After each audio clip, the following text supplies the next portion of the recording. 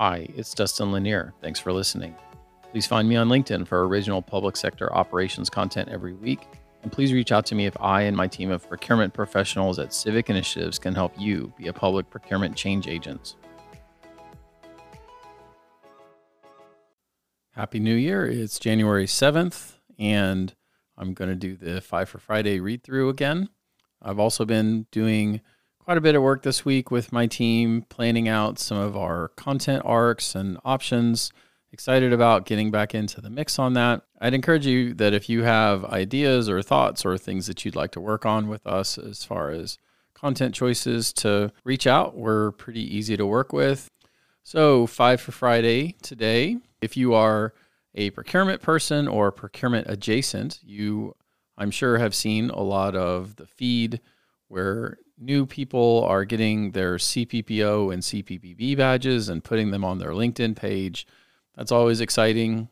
Getting the CPPO was definitely one of the more impactful choices that I made in my life as far as being able to be credentialed and consolidate a lot of experience description into a pretty straightforward approach. So UPPC today announced new recipients for the CPPB and CPPO to 159 individuals, and there's a link to the actual discussion of that. And if you're really that into it, you can go and look at the names of all the people.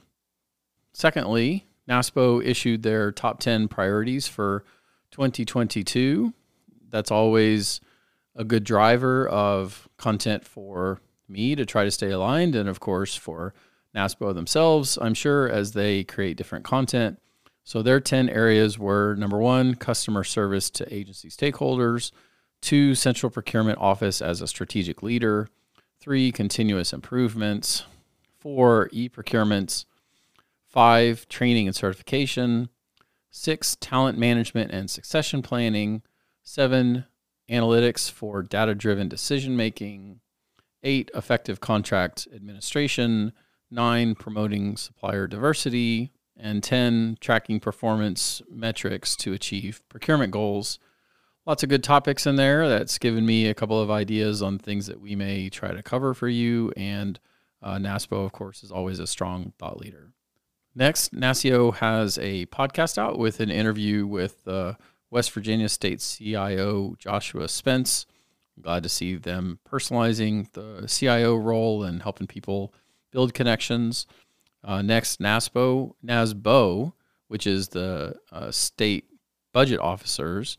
They always do a good job on their content. I'm always impressed. It's always very specific and data-oriented and thorough. So they have a new thing out where they're tracking all the State of the State speeches with the dates and links to that information. So for those of you who look to the governor's offices in those states to drive policy or direction, it's a chance to make sure that that's on your list.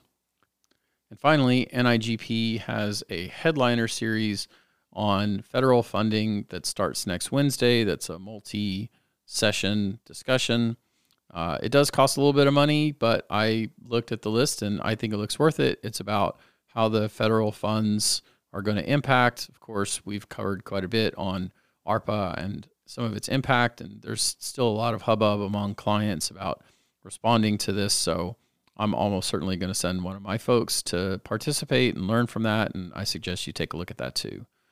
And then finally, I'm going to include as a piece of bonus a little thing where Procurated took some of their interviews with people they've done over the last bit of time and repackaged them into a procurement resolution format that I think was a smart way to repackage and refresh content. And a lot of people on there like Jen Myers and Stacy Gregg that are always worth your time to listen to.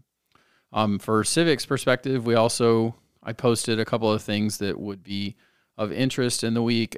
I posted an exercise that I do at the end of every year where I look at the year in a series of weeks, and I've charted out my whole life against that. There was a post called Wait But Why, or actually it's a blog called Wait But Why, and I think the post was called The Tail End, and it inspired me to create an Excel sheet where I could try to actually remember things that had happened and when they happened so that I have good context. I think it's a good centering exercise, and it keeps you focused and humble to think about your life as starting and ending and doing things in the middle.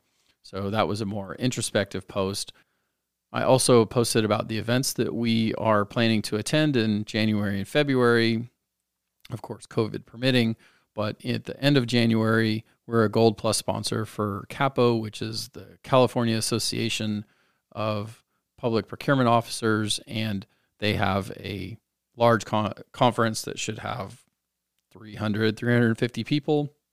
We're a Gold Plus participant, and I'm speaking on one of the days with my speech on It's Go Time, how to attract and retain talent in procurement shops. We're also going to attend the TSABA event. TSABA is the State Agency Business Administrators, and that is in Kerrville in mid-February.